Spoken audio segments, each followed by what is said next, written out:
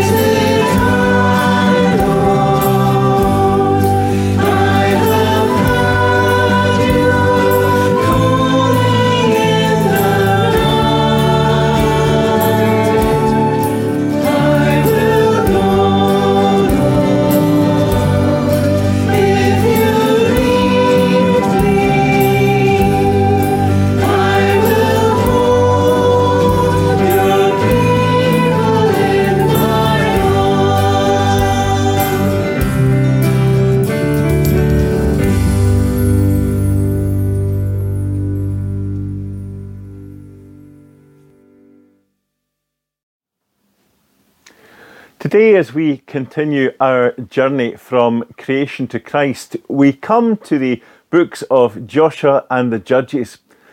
And as you might expect, this part of the story of the people of God and these books of the Bible deal with one main topic. That is the topic of judgment.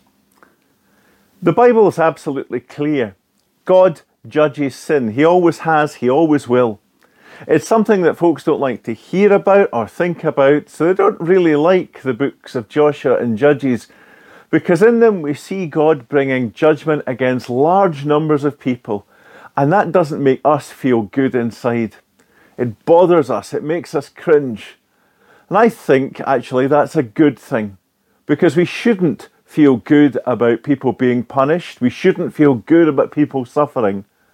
If we did, that would mean that we have something very wrong with us.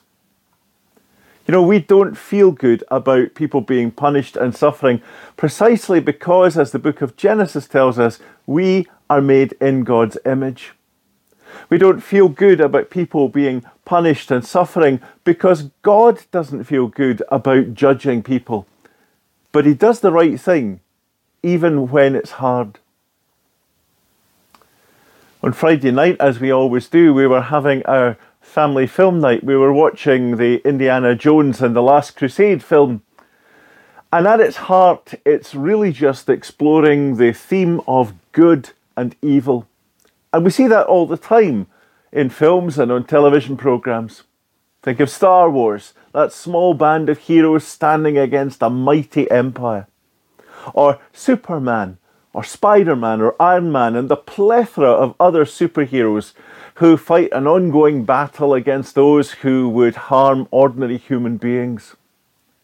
And then there are TV shows with real police officers or fictional detectives combating criminal individuals and gangs of villains, the lone hero often standing against the terrorists. These are the timeless stories of good versus evil, that eternal theme. And another word for evil, a Bible word for evil, is sin. And sin is serious. And ultimately, sin is fatal.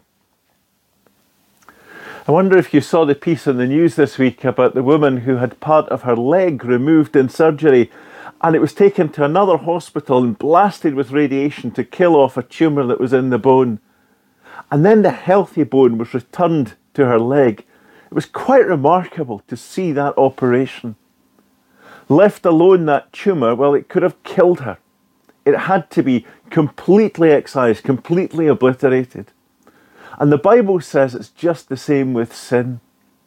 For the Bible is God's revelation to us. Every page of the Bible draws us into the story of God and God's people. And consistently, the Bible tells us that God is without sin. So don't you find it interesting that on almost every page of the Bible, all these different pages, the Bible addresses the theme of sin. Now, not God's sin, of course, but our sin, your sin and my sin. And in the whole of the Bible, let me show you, it's only these first 2 chapters, this much of the Bible, in which God uses the pages of Scripture to describe a sinless world. Just 2 sides of a page. That's how much of the Bible is devoted to the world that we lived in before sin entered into the human story. And then if we were to turn to the back of the Bible, to the book of Revelation, well, again, we find there just these last 2 chapters, chapters 21 and 22. Well, they describe a world that is still sinful, but they describe a new world that will come about that has no sin, a world that is without sin. So just 2 pages. And on every other page of the Bible, all these pages of Scripture, the Bible talks to us about sin. And more specifically, it talks about our sinfulness. And it names our sinfulness as the reason Jesus had to come and die in our place. And it points to the fact that Jesus has redeemed us and has offered us salvation in himself if we would just repent, if we would just turn from our sin, if we would just believe and place our faith in him, our trust in him for our salvation. And friends, that's what we've been reading about over these past few Sundays on our journey from creation to Christ. We've been reading about our sin and our need for a Saviour. Remember Adam and Eve? They sinned in the garden and were cast out. Then we read that Cain killed his brother Abel. And then the whole world went in a kind of downward spiral of sin. It was so bad that God judged the entire world through the flood in the days of Noah, but he spared the most blameless man on earth and his family. But what happened to that most blameless man after he got out of the ark? He sinned. You see, even the best of us can't be perfect. We still sin. And after Noah, God called Abraham to leave his home and go to a land that he would show him, and that he would give him the land, and that he would make him a great nation in order to point all of the other nations to himself. And what did Abraham, this man called by God, what did Abraham do over and over again? He sinned. Within 3 months of God promising Abraham that he would have a son with his wife Sarah, and that through her God would give him offspring that would form a nation as numerous as the stars in the sky and the grains of sand in the seashore, Abraham gave his wife Sarah to a king because he was afraid that the king would kill him. He gave his wife away. And his son Isaac fell into the same sins. And Jacob constantly sinned, destroying his family, just like his father Isaac. And then we get to Joseph. Now, Joseph was about a good role model. He was about as good a role model as we could ask for. And we need people like Joseph in the Bible to show us how we are to live and what to do in hard times when we come across them in our lives. But you know, even Joseph was bitter and vengeful towards his brothers, throwing them in jail. One of them he kept in jail for 2 years because he did not forgive them for what they had done to him. Of course, eventually, after 2 years, he finally broke down and forgave his brothers.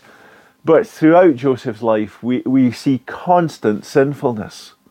There's the sinfulness of his brothers, the sinfulness of Potiphar's wife, and then Potiphar himself. We see the sinfulness of Pharaoh and of Moses. Pharaoh killed countless human male Hebrew babies. Moses killed an Egyptian. And we see God judge Pharaoh and Egypt and all of their false gods.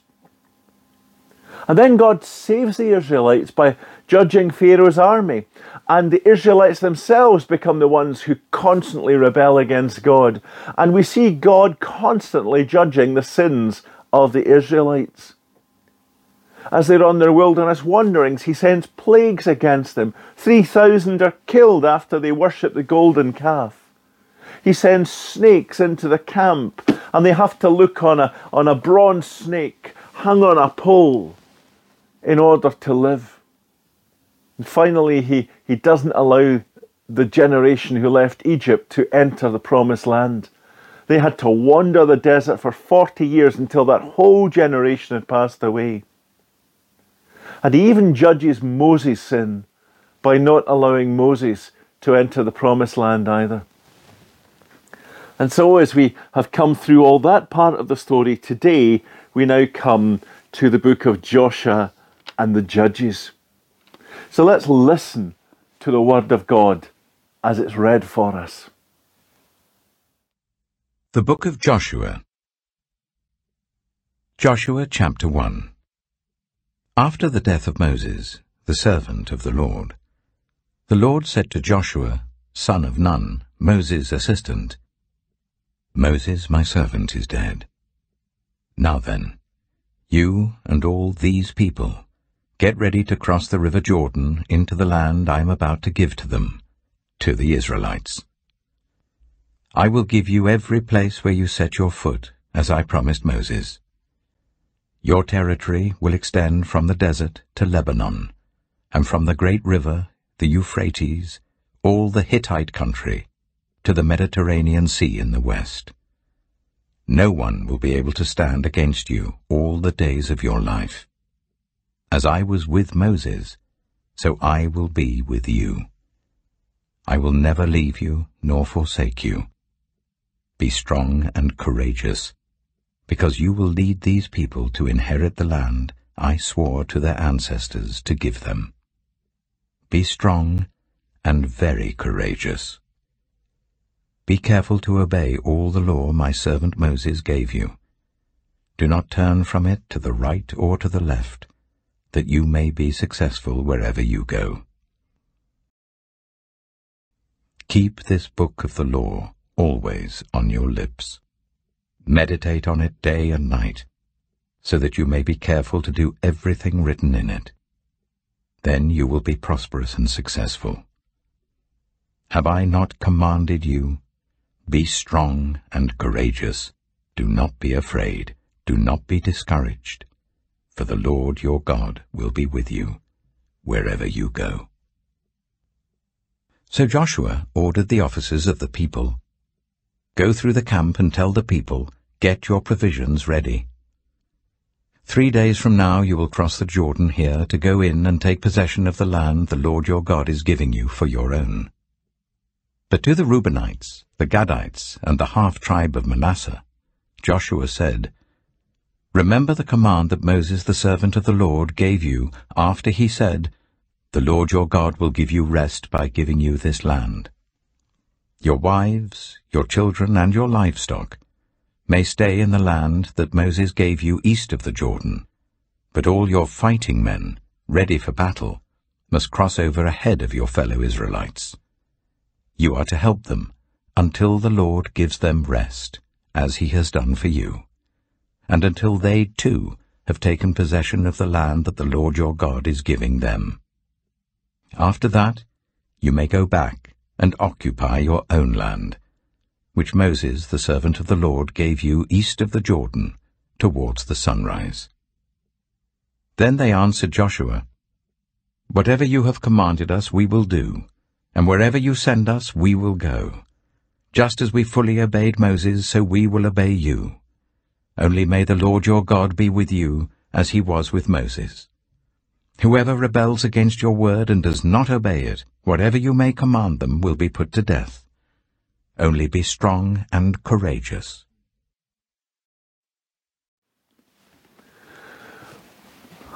The book of Deuteronomy ends with the death of Moses. But before Moses died, he laid his hands upon this man Joshua, appointing Joshua as his successor.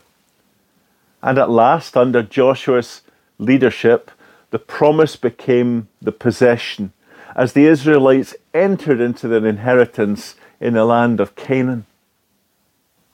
And then towards the end of the book of Joshua, as an old man, we read that Joshua challenged Israel to remain true to God's covenant, to Yahweh's covenant. And after Joshua's death, throughout a period of nearly 200 years, Israel was ruled by so-called judges. And yet the same cycle of backsliding, of oppression and deliverance, that kept repeating itself again and again. You would think that as the people of Israel left behind their 40 years of wilderness wanderings to enter into this new land, this land of milk and honey, that things would get better, that life would be lovely. But as we read the book of Joshua and Judges, we discover that the story is full of bloodshed. After crossing the river Jordan and circumcising the Israelites, Joshua first turned south, and he routed a coalition army that was led by 5 Amorite kings. And then he turned and he marched north, where he defeated another coalition of armies. And finally, having captured the whole land, he began to allocate its territory, a different part to each of the 12 tribes.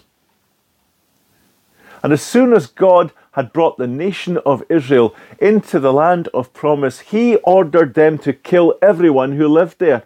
And to our modern sensibilities, that just seems so completely wrong. Surely the people who were living in the land were just innocent people who happened to be living in the wrong place at the wrong time. And we can't read the story of Israel's conquest without asking ourselves about the ethics of that kind of campaign, with its policy of total destruction. And we have to ask, can the holy God of Israel really have ordered this slaughter? It's very hard. But firstly, think about the promise made to the patriarchs, the fathers of the faith. Repeatedly, we read in Scripture that God had promised the land to Abraham's descendants. But the possession of that land would not have been possible without the dispossession of its former inhabitants. And secondly, there was the wickedness of the people already living in the land of Canaan. Abraham was told that his descendants would inherit that land only when the sin of the Amorites had reached its full measure. We read that way back in Genesis 15. It took 400 years from the making of that promise. And in all that time, God was being patient and long-suffering with the Amorite people, even though he knew that they would not repent, that they would not turn to him. Still, he waited for 400 years until their sinfulness just got to the point where he would finally judge them. And when he did finally decide to allow the people of Israel to cross over the Jordan River, he made it very clear to them that it wasn't because of their righteousness that God was judging these other people with the sword, but that it was because of the Canaanites' sinfulness that he was judging them. So disgusting and idolatrous and immoral was the Canaanite fertility religion, including the abomination of child sacrifices, that their ejection by the people of Israel was portrayed as the land almost vomiting them out. And God even warned Israel that if she defiled the land, then he would vomit her out as he had vomited out the nations. We read that in Leviticus and in the book of Deuteronomy. Thirdly, there was the danger of corruption.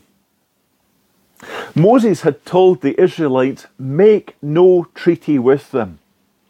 They were to destroy all Canaan's idolatry because Israel was meant to be a people holy to the Lord their God.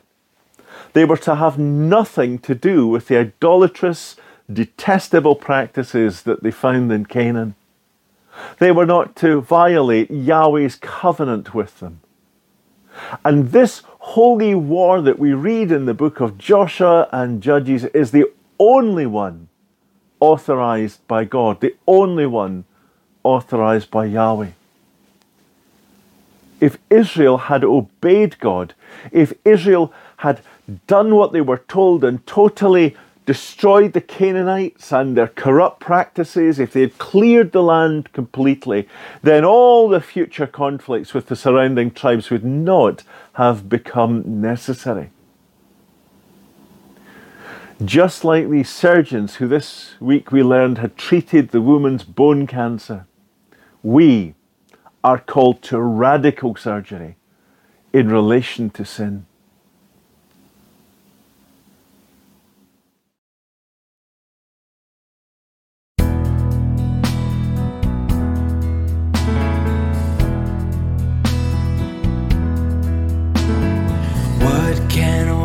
Away my sin, nothing but the blood of Jesus.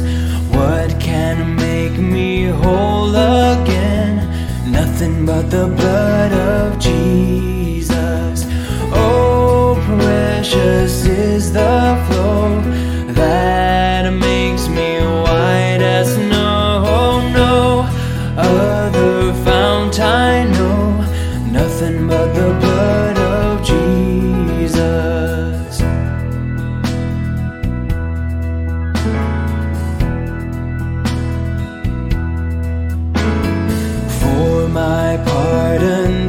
I see, nothing but the blood of Jesus.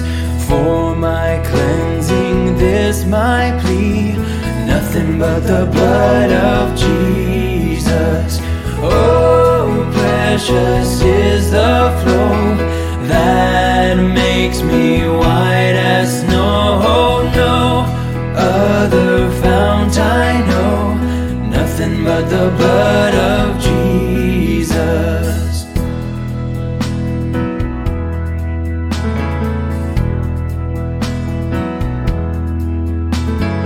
Nothing can for sin atone, nothing but the blood of Jesus. Naught of good that I have done, nothing but the blood of Jesus. Oh, precious is the flow that makes me white as snow. No other fount I know, nothing but the blood of Jesus.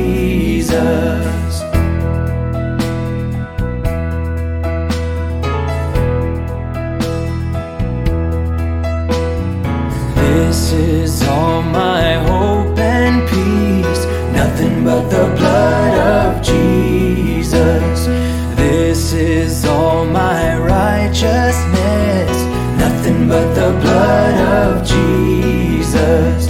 Oh, precious is the flow that makes me white as snow. No other fount I know, nothing but the blood of Jesus.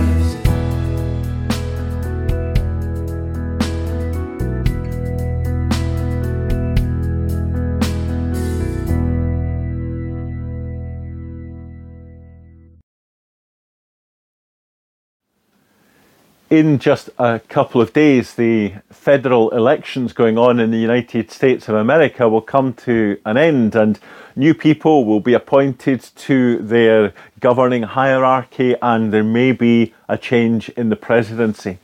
We just don't know at this time, but we certainly have to pray for the people of America that they would regain something of the sense of godly values that inspired many who first established that nation. Yes, they've had faults all through their history. They certainly have faults today. And I'm not saying which side people should be voting on, but we certainly have to pray for them. In these closing days before the elections in America, there was the rather rushed appointment of a lady called Amy Coney Barrett. She was the Republican nominee to serve on the United States Supreme Court. And many in that land and around the world feel that this appointment was somewhat rushed to get it through before the elections that end just in a couple of days. I guess that when we hear the word judge or judges, that's the kind of person we're thinking of. The men and women sitting in the courts, presiding over the finer points of law or dealing with criminal activity. Back at the start of February, when I was involved in taking a party of high school students from Crieff High School to visit New York, one of the visits we made was to the New York State Supreme Court.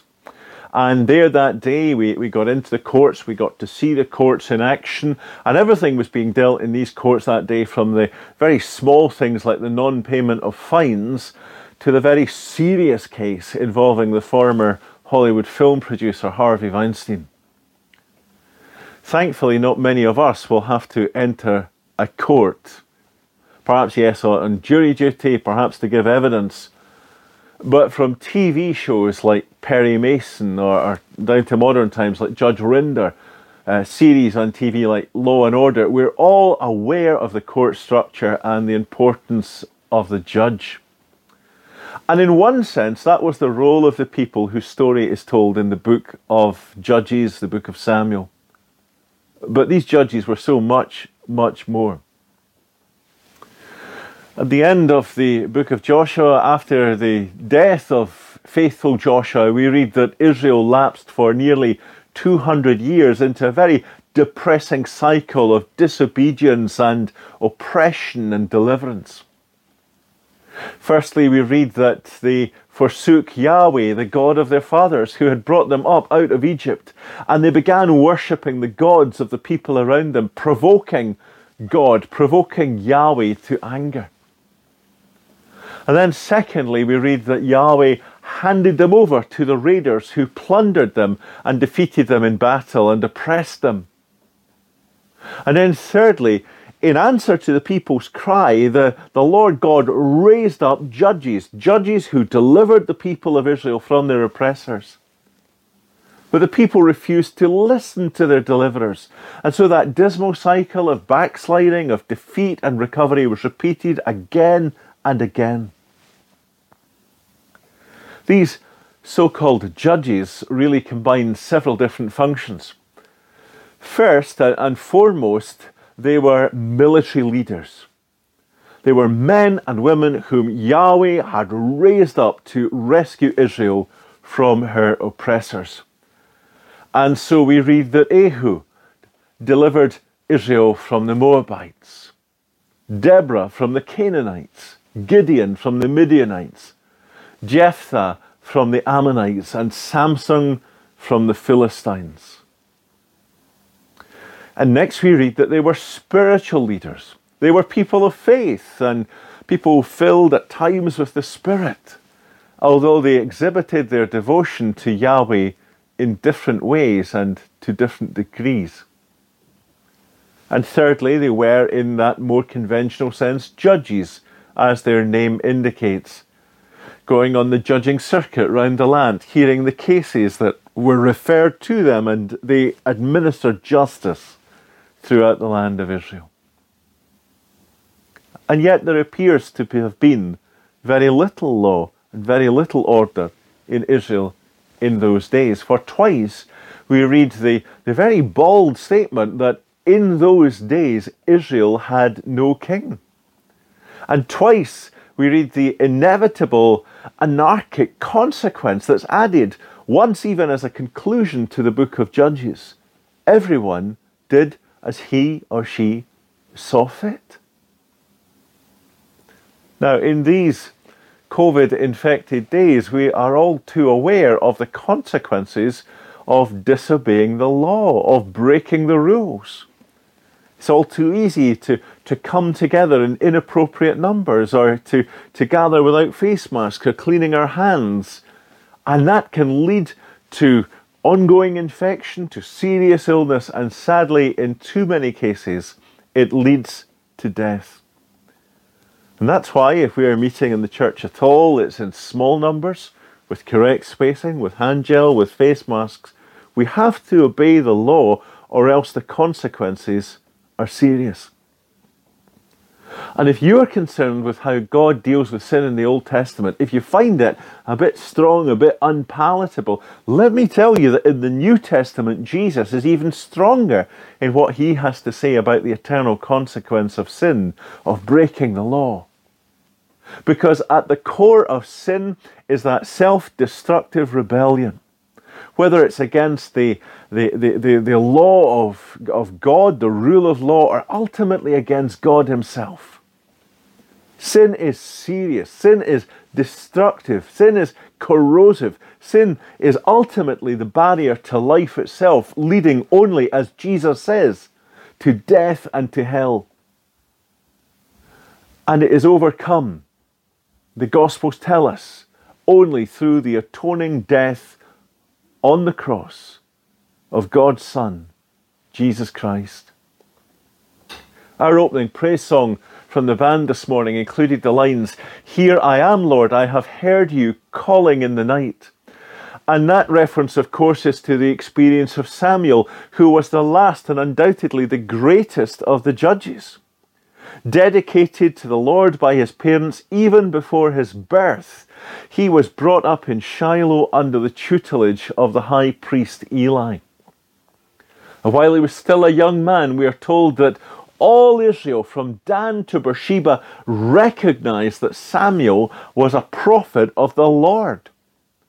And as a judge, Samuel went on that annual circuit around the towns near his home, and sometimes we're told he acted as a priest as well. Samuel combined within himself the ministries of prophet, of priest, and judge. But then we're told that when Samuel was old, however, he appointed his sons as judges, and they did not walk in their father's ways, but they accepted bribes and they perverted justice. And so the elders of Israel demanded that Samuel should appoint a king to govern them. And in so doing, they were declaring that they were rejecting God as their king. For up until that moment, Israel had been a theocracy, a nation ruled by God. That had been the case since the beginning. And so Samuel remonstrated with the elders and warned them that their future kings would oppress them as a people. That the future kings would take their sons and their daughters, that they would constrict them into the army. But the people refused to listen.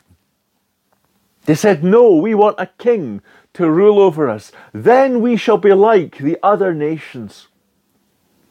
You read that? Twice they demanded a king. Twice they gave the same answer. They wanted to be like the other nations. This precious nation that was to be a light in the darkness, that was to be a beacon of hope to the world. It was almost as if they simply switched off the light and they became as hopeless as the nations surrounding them. And the Lord knew that. And yet the Lord said to Samuel, acquiesce to their demand. It was a tragedy. For Israel had been chosen out of all the other nations precisely to be a holy nation, to be a people of God's own possession, to be different from everyone else around them. And friends, the same dilemma faces the people of God today. For our call is not to conformity to the world around us, but to a radical non-conformity. It's wonderful that in spite of Israel's seemingly inevitable backsliding, Yahweh remained faithful to his covenant. But you know, even more wonderful is the fact that in Jesus, God came to earth not only to judge, but to offer himself. And on the cross, to pay the price, the penalty for your sin and for my sin. Becoming sin for us, so that in him we might become the righteousness of God.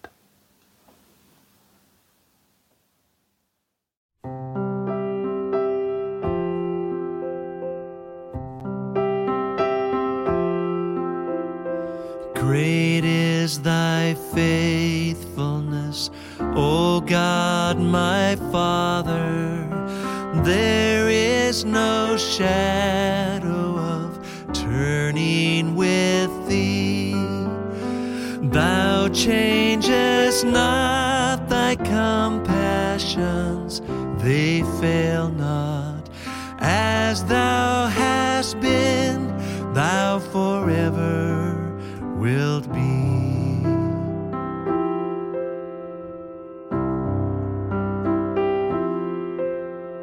Summer and winter, springtime and harvest, sun, moon, and stars in their courses above, join with all nature in manifold witness to thy great faithfulness, mercy, thy faithfulness, great is thy faithfulness.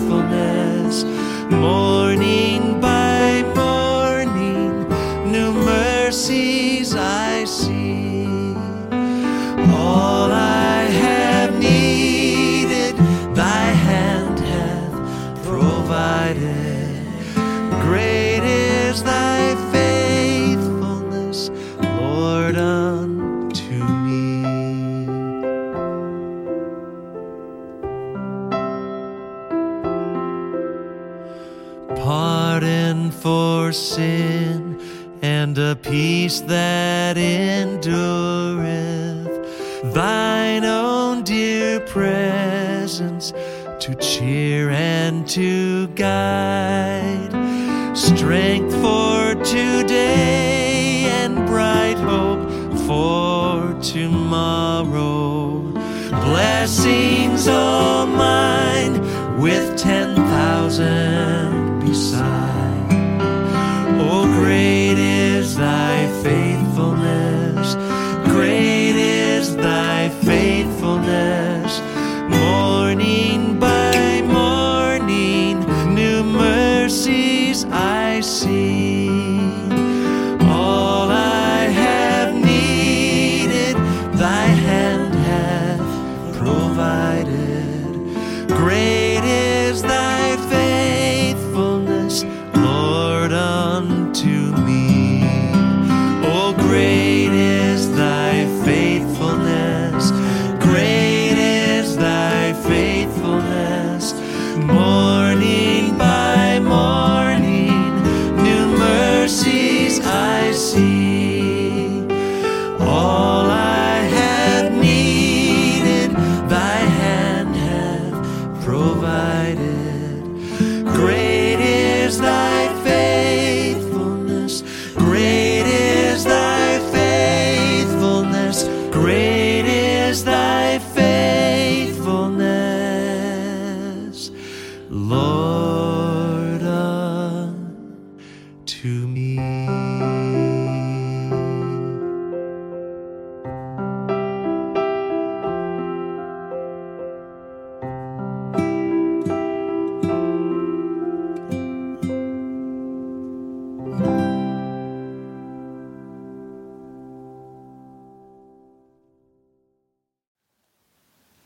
The start of this month of November, starting as it does with All Saints' Day, takes us into a season of remembrance.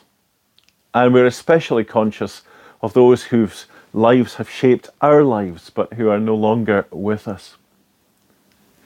In one sense, their absence serves to highlight the significance of all that they have given to us. And equally, we recall those who have shaped the life of our church and of our community, and the faith that they have passed on to our generation.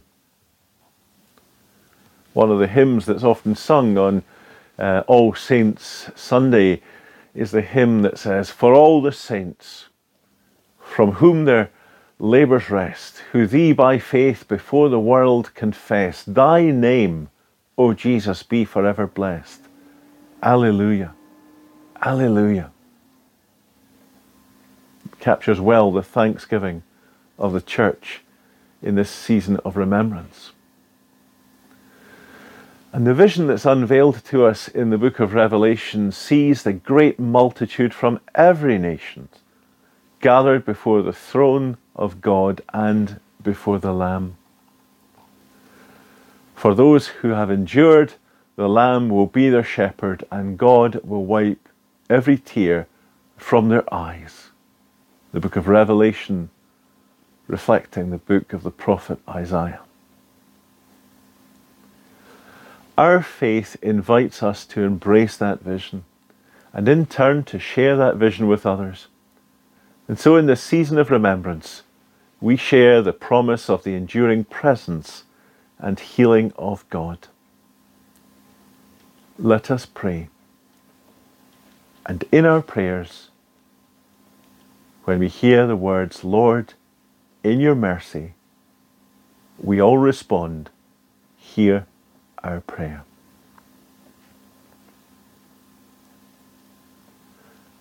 Living God, we come to you, and we are conscious that we do not come alone. For we come in the company of the saints of God and the great cloud of witnesses who have gone before us. Lord, in your mercy, hear our prayer. Living God, we come to your presence, and we remember those who have given life and nurture to us. And we remember those who are no longer with us, and we give thanks for their lives.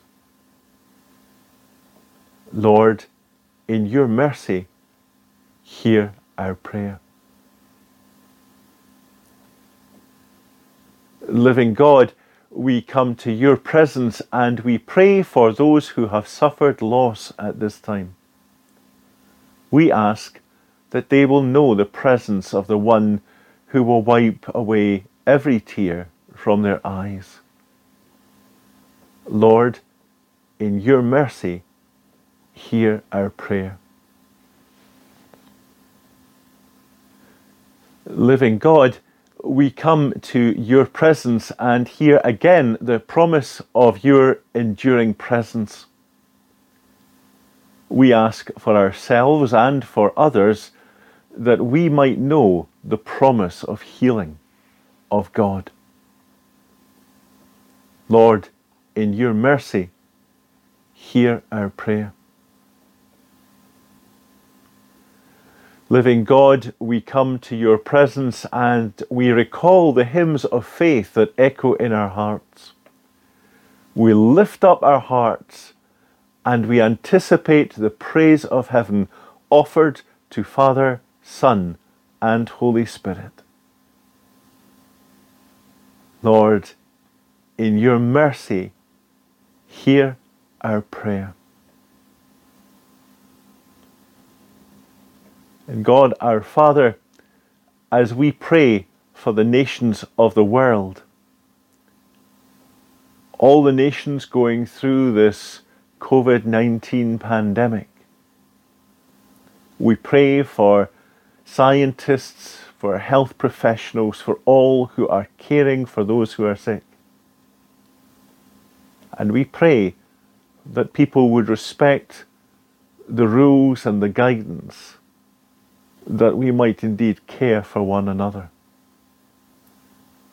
Lord, in your mercy, hear our prayer.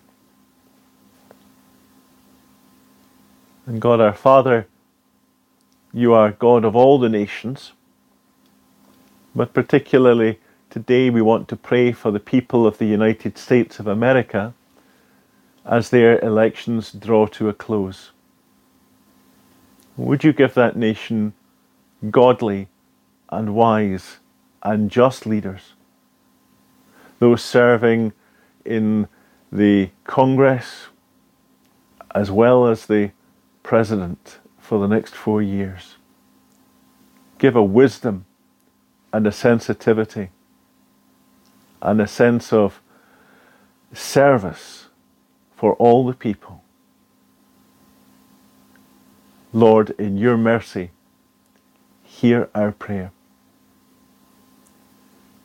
And we draw our prayers, spoken and unspoken, before your throne, in the words which Jesus taught his friends, as we say together, Our Father, which art in heaven, hallowed be thy name. Thy kingdom come, thy will be done on earth as it is in heaven. Give us this day our daily bread, and forgive us our debts as we forgive our debtors. And lead us not into temptation, but deliver us from evil. For thine is the kingdom, and the power, and the glory forever. Amen. Well, friends, next Sunday is Remembrance Sunday, and of course, most of the Remembrance Sunday activities are just not going to happen this year. We're told that there will be coverage of the events in London, and there will be coverage of events in Edinburgh. You might like to watch these next Sunday morning. We will have a short act of remembrance starting at 11:45 on YouTube.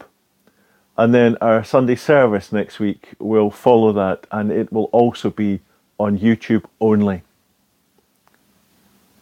On a day when we will be remembering those who have given their lives for king or queen or country, we will continue our journey from creation to Christ, and we'll be hearing what the Bible has to say about the monarchy. So that's online only next Sunday. And then on the 15th of November, God willing, we will be online. And there will also be places available for those who book a place for the service in the St Andrew's Hall. So until next we gather as the people of God here in Crieff, the blessing of God, the ever-present Father, the ever-living Son, the ever-active Holy Spirit, descend upon you and remain with you now and always. Amen.